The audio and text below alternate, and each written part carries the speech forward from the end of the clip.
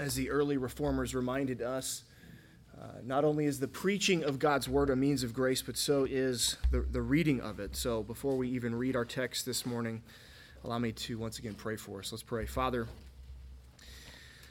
we come in the name of Christ with the help of the Holy Spirit to pray for the illumination of your word.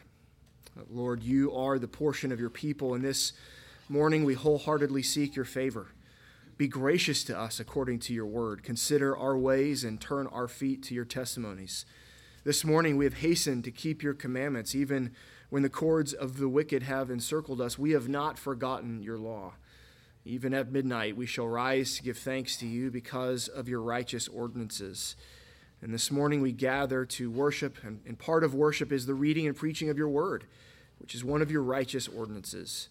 So we turn to the scriptures with love for and faith in Jesus Christ. We are a companion of all those who fear you and all those who keep your precepts. The earth is full of your covenant kindness, O Lord, and we ask that as we hear from the Gospel of Mark this morning, that you would teach us your statutes and show us your grace for our good and your glory. Amen. Our Old Testament reading for today is Psalm 110, and then we will turn over to Mark chapter 12 to read verses 35 through 37. For those of you that read on your app, I am in the English Standard Version this morning. But having said all of that, if you would stand with me for the reading of God's holy, inerrant, and life-giving word. Psalm 110, starting in verse 1. The Lord says to my Lord, sit at my right hand until I make your enemies your footstool. The Lord sends forth from Zion your mighty scepter. Rule in the midst of your enemies. Your people will offer themselves freely on the day of your power in holy garments. From the womb of the morning, the dew of your youth will be yours. The Lord has sworn and will not change his mind. You are a priest forever after the order of Melchizedek. The Lord is at your right hand. He will shatter kings on the day of his wrath. He will execute judgment among the nations, filling them with corpses. He will shatter chiefs over the wide earth. He will drink from the brook by the way. Therefore, he will lift up his head. This is the word of the Lord. Thanks be to God. We turn over to Mark chapter 12, picking up in verse 35.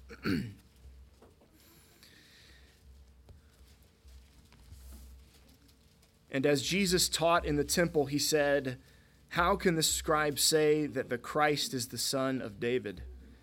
David himself in the Holy Spirit declared, the Lord said to my Lord, sit at my right hand until I put your enemies under your feet. David himself calls him Lord. So how is he his son? And the great throng heard him gladly. The grass withers, the flowers fade, but the word of our God stands forever. You may be seated. Here at Christ the King Church, we are building up God's people by the ordinary means of grace. We are rooting our Christian practices in the historic Reformed faith and preparing our covenant children in the Lord to be the continuing church. And today we conclude a section of the Gospel of Mark in which Jesus has had 5 consecutive confrontations in Jerusalem just a few days before his death. And at this point in the confrontations, Jesus has silenced all of his critics. The New American Standard Version of Mark chapter 12 says no one would venture to ask him any more questions. I actually prefer the ESV here. It says, after that, no one dared to ask him any more questions. So he is now getting to set the agenda for the public discourse. He has limited teaching opportunities publicly before he goes to the cross. And when he has limited teaching opportunities left, what does he choose to talk about when he gets to set the agenda? Well, Jesus brings up the topic of the Son of David by asking about the teaching of the scribes on the topic. That's what we see in verse 35, right? They're in the temple, and he says, how can the scribes, that means the scribes have been talking about the Christ as the Son of David, how can the scribes say that the Christ is the Son of David? And that question alone means 2 things, at least 2 things. It means that the Old Testament experts of the day, the trained kind of theologians, the scribes, they drew conclusions from the Old Testament that there was a Messiah coming. Right? It means that the idea of a Messiah and the idea of a Christ is not something that the early church invented. The idea of a Messiah, the idea of a Christ is not something that some council of Nicaea or council of Chalcedon, it's not something that they came up with 500 years, 300 years after the death of Jesus. What this verse means is that there was a concept amongst the scholars of the day that there was an anointed one who was prophesied in the Old Testament that was coming. Right? The Old Testament points to the Messiah. The second thing that it means is that the scribes taught, they understood, Israel understood that the anointed one of God, the Christ, was coming from the line of David. Right? They understood that the Messiah who would rule over all the nations, the Gentiles included, he would come from their nation. He would come from the tribe of Judah. Right? He would come specifically from the household of Jesse through his youngest son, David. Right? That's not something that they figured out later. It's something that the scribes were teaching there even before they understood who Jesus was. The Old Testament is clear that the anointed one is David's offspring. From the Psalms to the prophets to even some of the Old Testament, even in the Pentateuch and in the Old Testament covenants, it's pretty clear that the anointed one is going to come from a specific place, a specific family. And at this time, they understood it was from David's line. The common Jewish understanding in the days of Jesus was that indeed an individual who they understood as the Messiah, that's same word as anointed one or Christ, they understood he was coming, he would come from the household of King David, and they rightly believed that the covenant promise that was made to King David by God in 2 Samuel chapter 7, while it certainly had nearer fulfillments, more contemporary fulfillments to the life of King David, they also understood there were fulfillments of those promises that were further off. Now, when we study early church history, you will find various Christological heresies popping up from one century to another. It's kind of amazing. I actually have a PDF chart that kind of shows some of the early Christological heresies. I can send you if you want it. And it's amazing how they kind of ping-pong back and forth, where this heresy will deny the true humanity, and then this one will deny the true divinity of Christ. And then back and forth they'll kind of go. But most Christological heresies de-emphasize one of the two natures of Christ. And sadly, sometimes men that opposed one heresy early on end up later adopting some other Christological heresy, right? Justin Martyr, for example, right? He opposed Gnosticism, but he ended up supporting Apollinarianism, which gets its name from Apollinarius, the bishop who kind of developed this false teaching. Tertullian opposed both Gnosticism and modalism, right? Modalism is a heresy that's actually still held by some, not all, but some Pentecostals today. Okay, so Tertullian opposed those two heresies, but later in his life, he became a Montanist, which isn't a heresy against the person of Christ as much as it is against his work, because it functionally denies the finished work of Christ for Christians. The Montanists had tons of problems in their doctrine. One of their doctrines was that the only sins that we were sure to be forgiven of were the sins that we committed before we converted to Christianity, right? So you kind of imagine, it's like, well, if why would I come to saving faith at age 6? Why would I not try to wait and gamble a little bit? That's a terrible, terrible heresy. But he defended the church against these terrible Christological heresies, and later in his life he adopted this other heresy.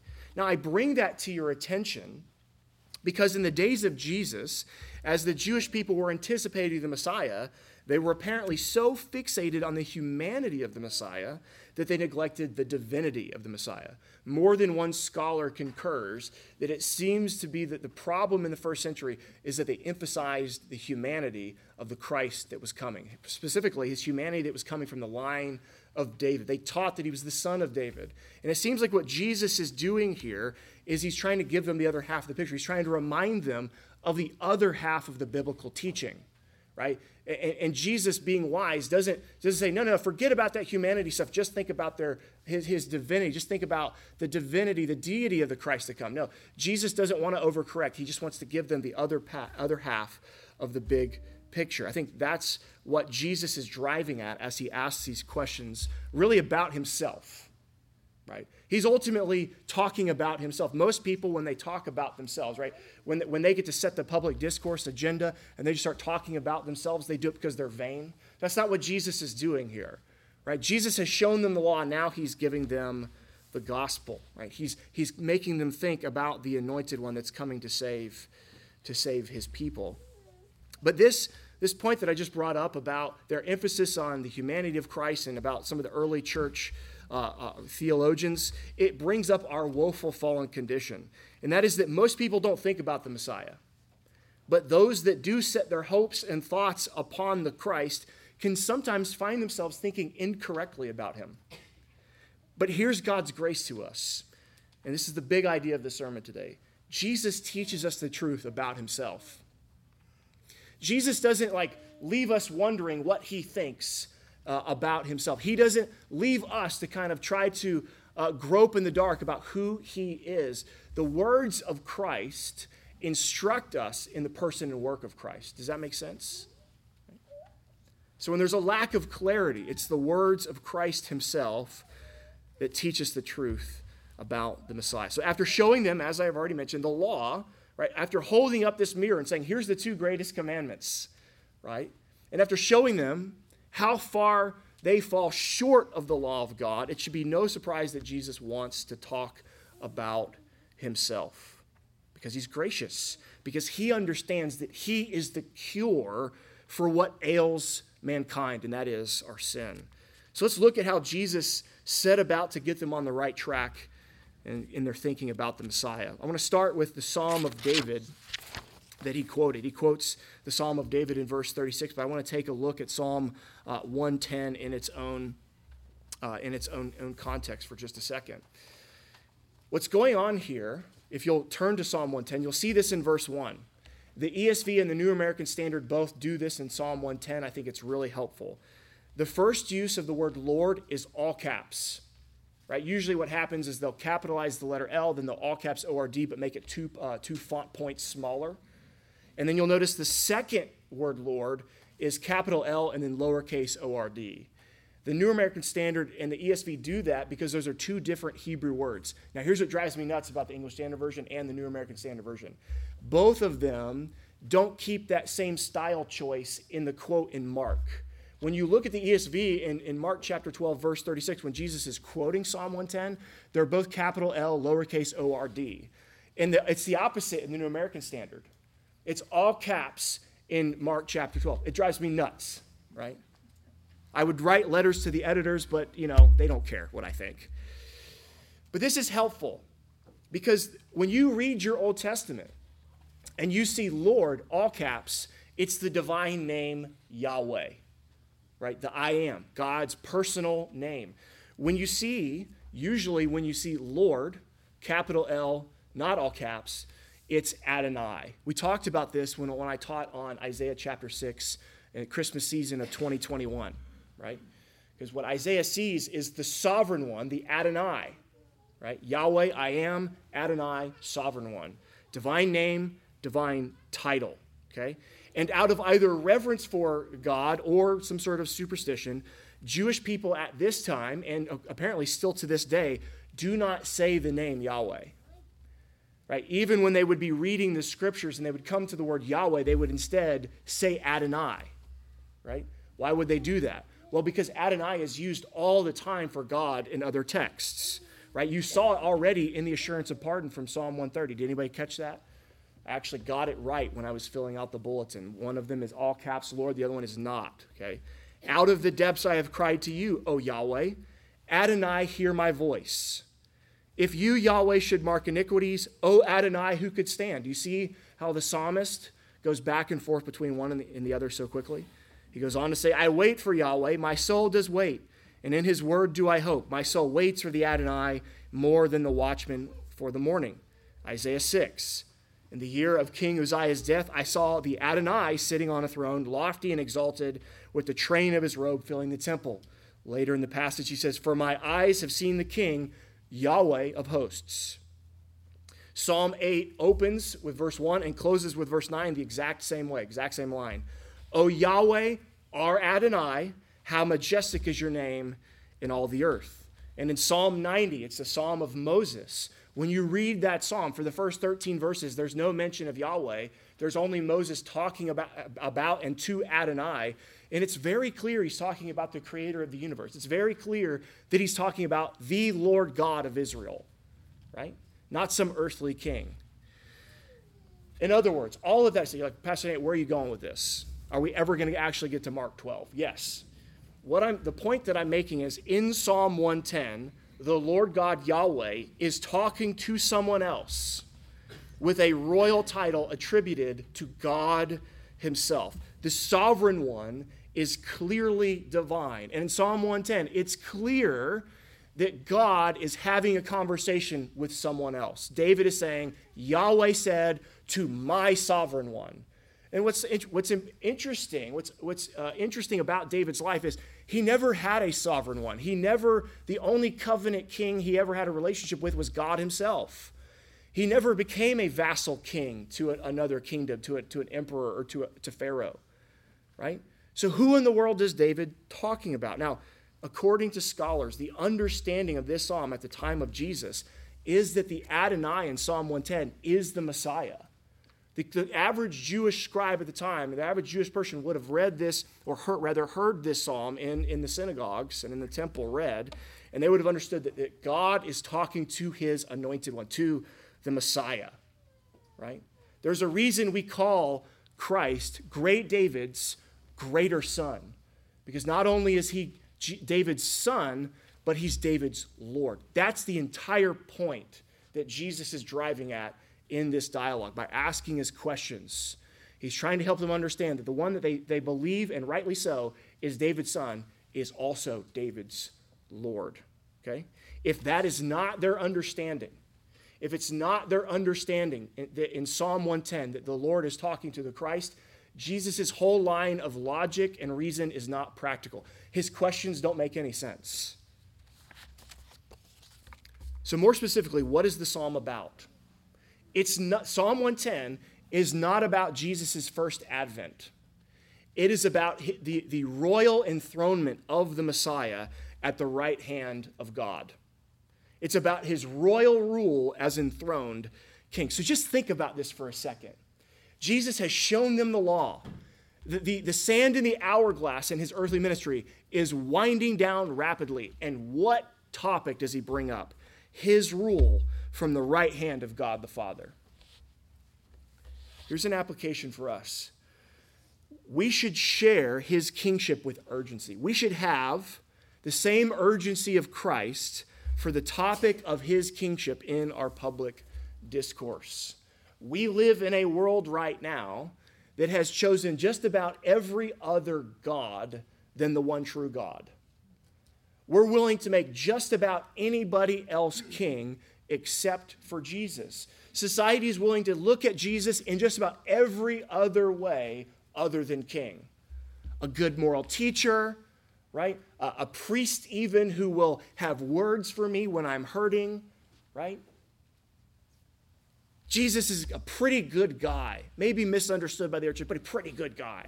People are willing to say that. But when Jesus has limited time, he doesn't talk about how he's a pretty good guy. He talks about how he's a king.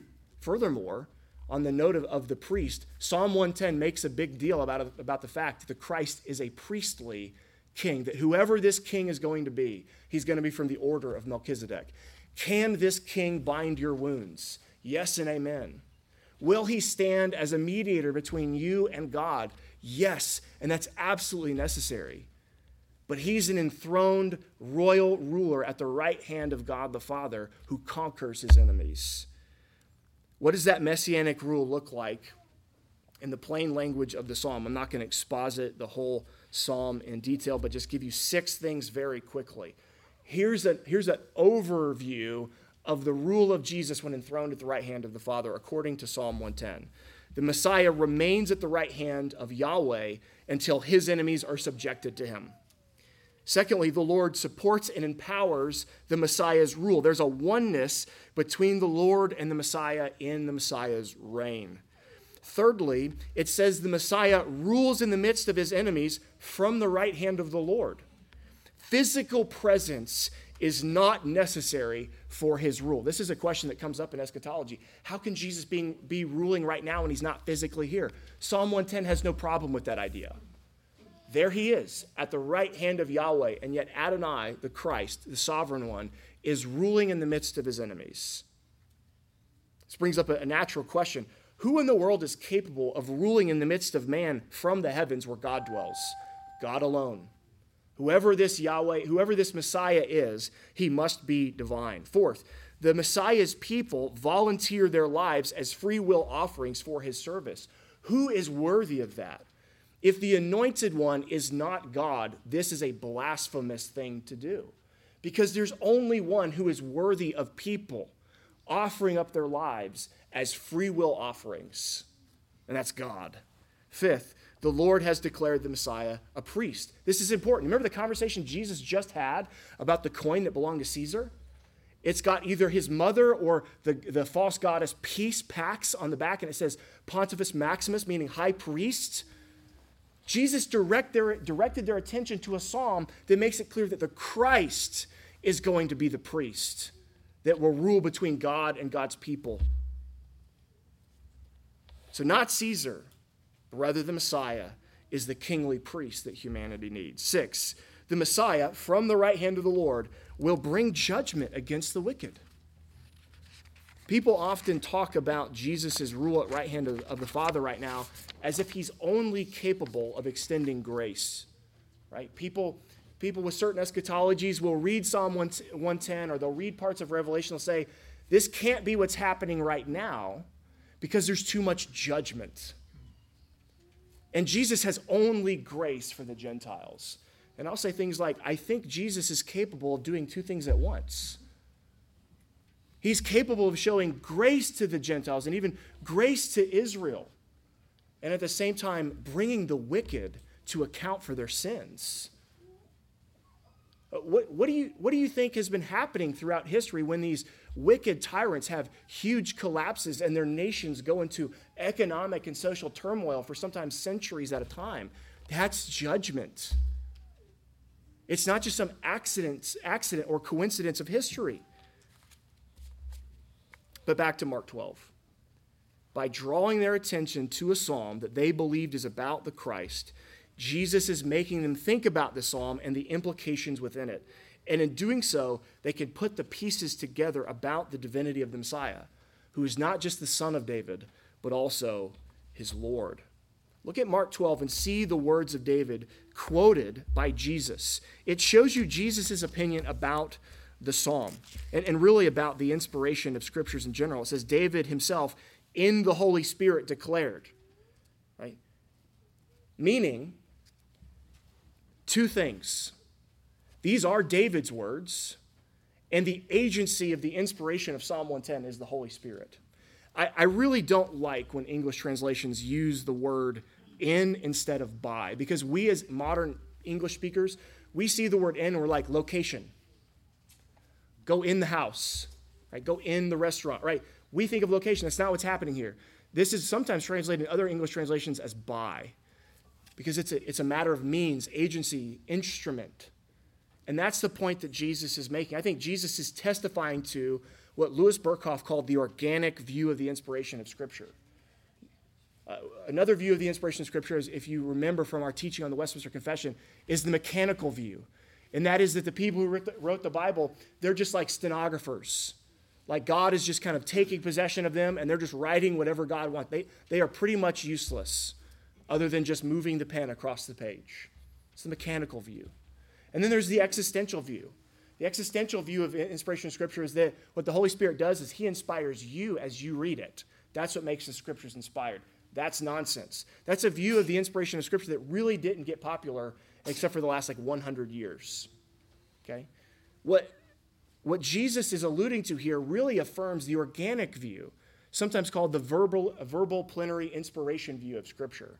And that is that God used the various attributes and experiences and context of authors, worked organically with and through that to write Scripture, but it's always the Holy Spirit who, as Peter says, carried men along as they authored the Scriptures. Does that make sense? So Jesus says these are David's words. David himself said these things in or by the Holy Spirit. So he attributes Psalm 110 to David. There are some that don't. Did you know that? There are some that believe that somebody after David wrote Psalm 110 and it was just attributed to David. Well, Jesus himself thinks that David wrote Psalm 110. There's messianic testimony. There's Davidic testimony. You know what verse 1 in Psalm 110 in Hebrew is? This is another thing that drives me nuts about English translations. Because when you're in seminary, they're like, all right, look at verse 1. It's like, professor, do you mean Hebrew verse 1 or English verse 1? Because verse 1 in the Hebrew is that title that's at the top of Psalm 110. It says, a Psalm of David. That's inspired, right?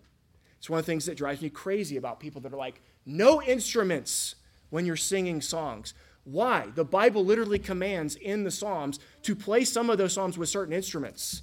The Holy Spirit's idea was play these with instruments. What are you talking about, right? It just makes me crazy, right? That's why I'm kind of receding right here. I have a widow's peak, so it kind of hides it, but that's why I have a receding hairline. People like that. So there's Davidic testimony. David's like, I wrote this, right? Then there's apostolic testimony. Did you know this is the most quoted or alluded to psalm in the New Testament?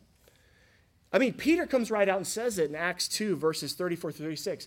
This is what David said, and he's quoting Psalm 110. So there's apostolic testimony. And according to William Lane, there's also historic archaeological testimony. Because recently, I don't know how recently is, but there's archaeological evidence that was discovered. They discovered the entire Psalter intact, dating from the 3rd century BC, which means all the critical scholarship that said that some guy came along in like the 5th or 4th century BC and wrote this and attributed it to David means it can't possibly be the case. It can't possibly be the case that somebody from the 2nd century, BC, wrote this psalm because we have this text from the 3rd century BC that says that David wrote it. And it's the entire Psalter intact. So there's Messianic, Davidic, apostolic, and historic testimony, all pointing to the fact that David wrote Psalm 110. And Jesus believes that. Jesus also clearly believes that the Holy Spirit was the means by which David wrote. And it's important to understand that when David wrote about the Christ or about anything else in the Psalms, he was writing under the inspiration of the Spirit. The whole Psalter was placed on the same level, right? There weren't like, here's these inspired Psalms here, and here's the uninspired Psalms over there. Now, the whole Psalter was understood at this time to be inspired by the Holy Spirit. Furthermore, if you read Luke 24, Jesus clearly puts the law and the prophets at the same level, in the same category as the Psalms. They're all the scriptures that teach about him. They're all on equal footing. Right? This verse in Mark 12 helps us get a sense of what Jesus thought about the Old Testament. They were the scriptures, and men wrote by the agency of the Holy Spirit. So King David and the Holy Spirit are each in their own way responsible for Psalm 110. And here's implications that lead to application. The psalmist wants you to sing about the rule of Christ. When you turn on Christian radio today, I literally turn it on, and we're driving down the road, and I said, a Jesus is my boyfriend song. It literally, I thought I was listening to pop radio for like the first 60 seconds of this song. I thought I was listening to like the new Harry Styles or whoever, I don't know, whoever's big these days. I don't really care. But I thought, are some of these old guys from the 90s coming out of retirement and writing more like boy band pop music? No, it was a worship song. Right? When you read the Psalms, they don't sound like the Christ is my boyfriend. They sound like the Christ is my king, and he's bringing judgment upon the enemies of God's people. If you sing songs about an emaciated Savior, you'll have an emaciated church. Great David makes much of his greater son. Not only does the psalmist want you to sing about the rule of the Christ, but so does the Spirit. The Spirit wants you to understand and sing about the rule of Christ. The Spirit, as Jesus states in the upper room lectures of the Gospel of John, the Spirit makes much about the Son. The Psalms are the songbook of God's people, both Old and New Covenant. Are we to sing new songs unto the Lord? Yes and amen. He commands us to, I believe. But let's not neglect the songs that have been sung by the people of God for 3,000 years. By singing them, we actually do at times sing about the Christ, the anointed one who's been revealed to us.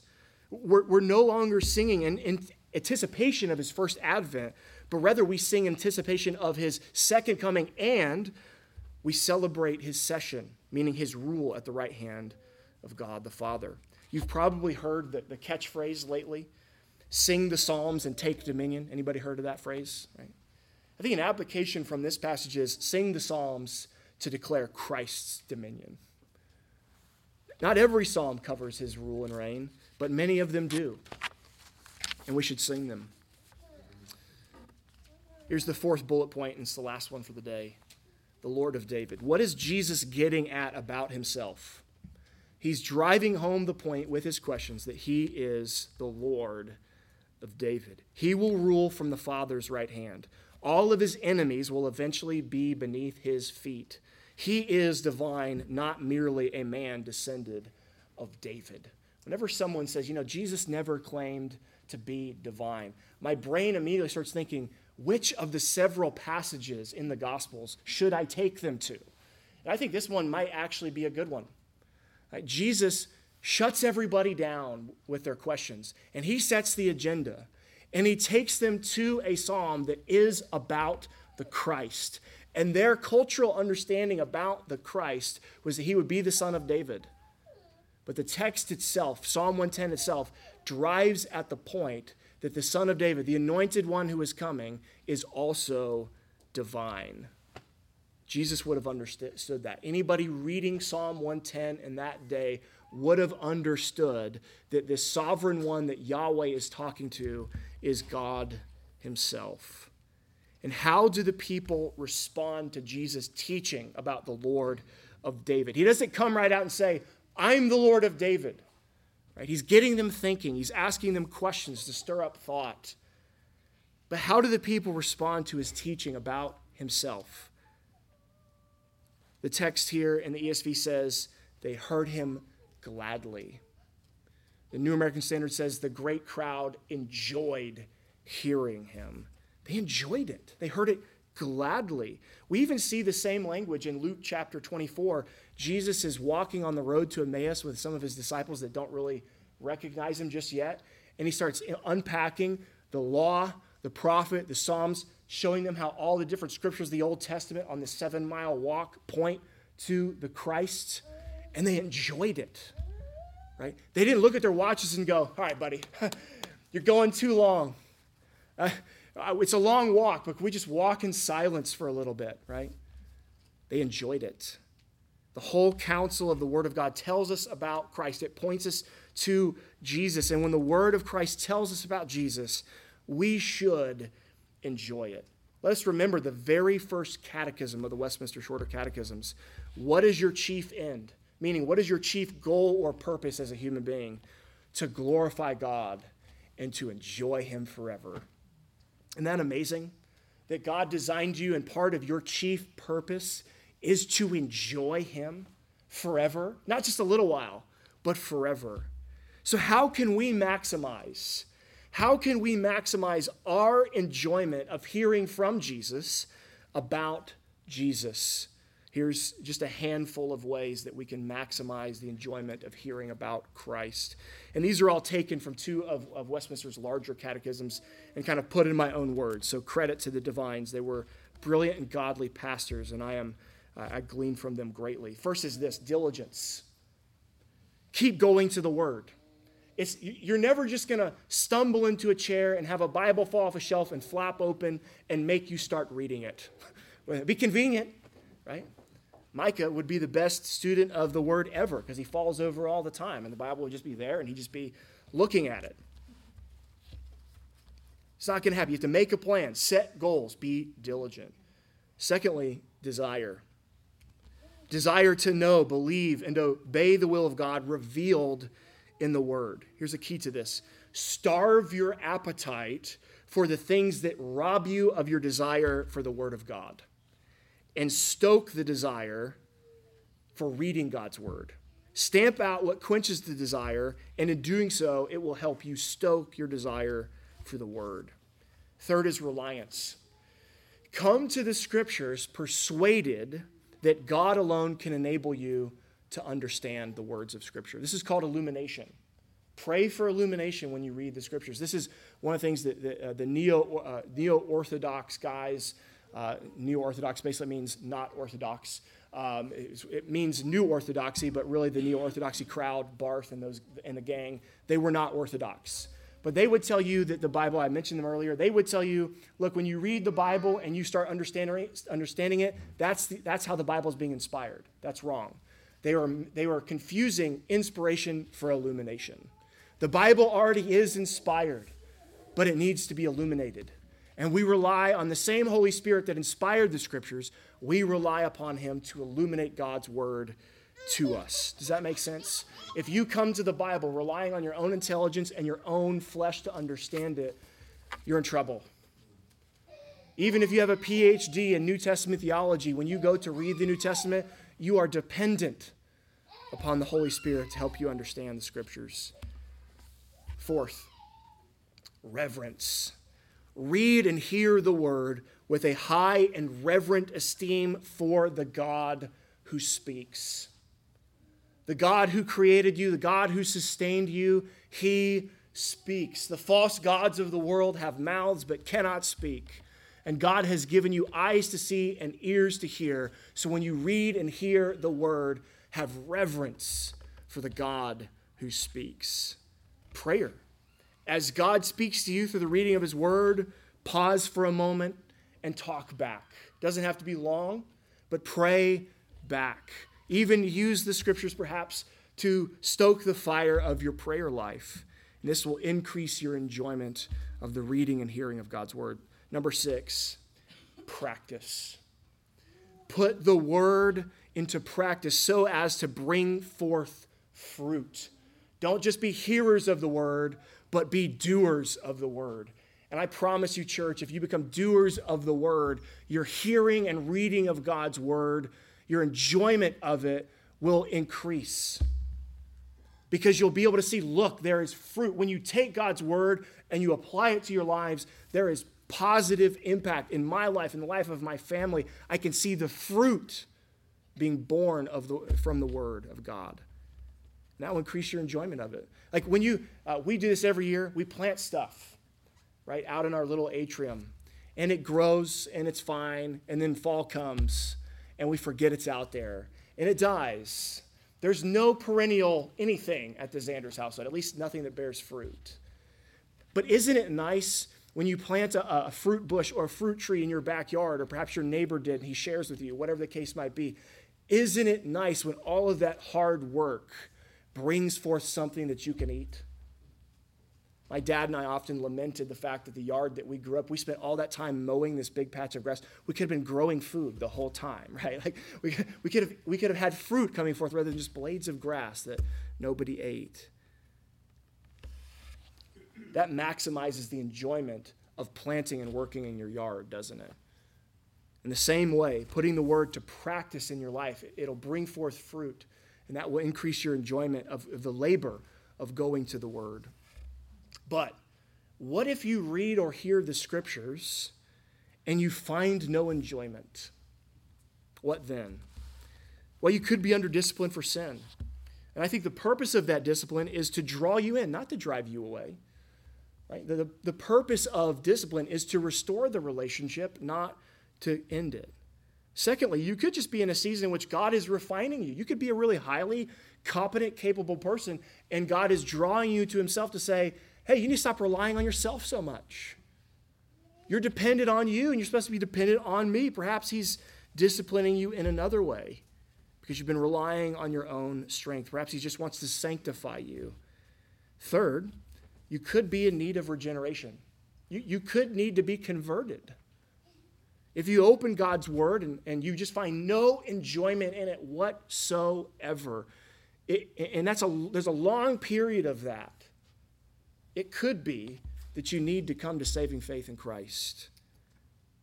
Whatever might be going on, whatever the nature of disease, the cure is Christ alone. And Jesus clearly from this text, he would have you to know the truth about himself. He would have you know today, here and now, that his blood is enough. By his wounds we are healed. The sinless Savior who died, he rose again, and he sits at the right hand of God the Father now, and he rules us. And that rule is not benign. It's not a token kingship like many monarchies that still exist today are. No, the Messiah, the anointed one, the Christ, he can lead you out of the spiritual fog that you're in. He can lead you out of the desert season that you're in. And he can even bring you out of the dominion of darkness and into his own kingdom. Jesus is the King, whether people are living that way today or not. But eventually everyone will bow. But by his grace, people today can bend the knee. It's far better to be the people described in Psalm 110, right? The people offering up their lives freely as an offering to the Lord. It's better to be those people than to be the enemies that are made his footstool. Let the hearer understand. Let's pray.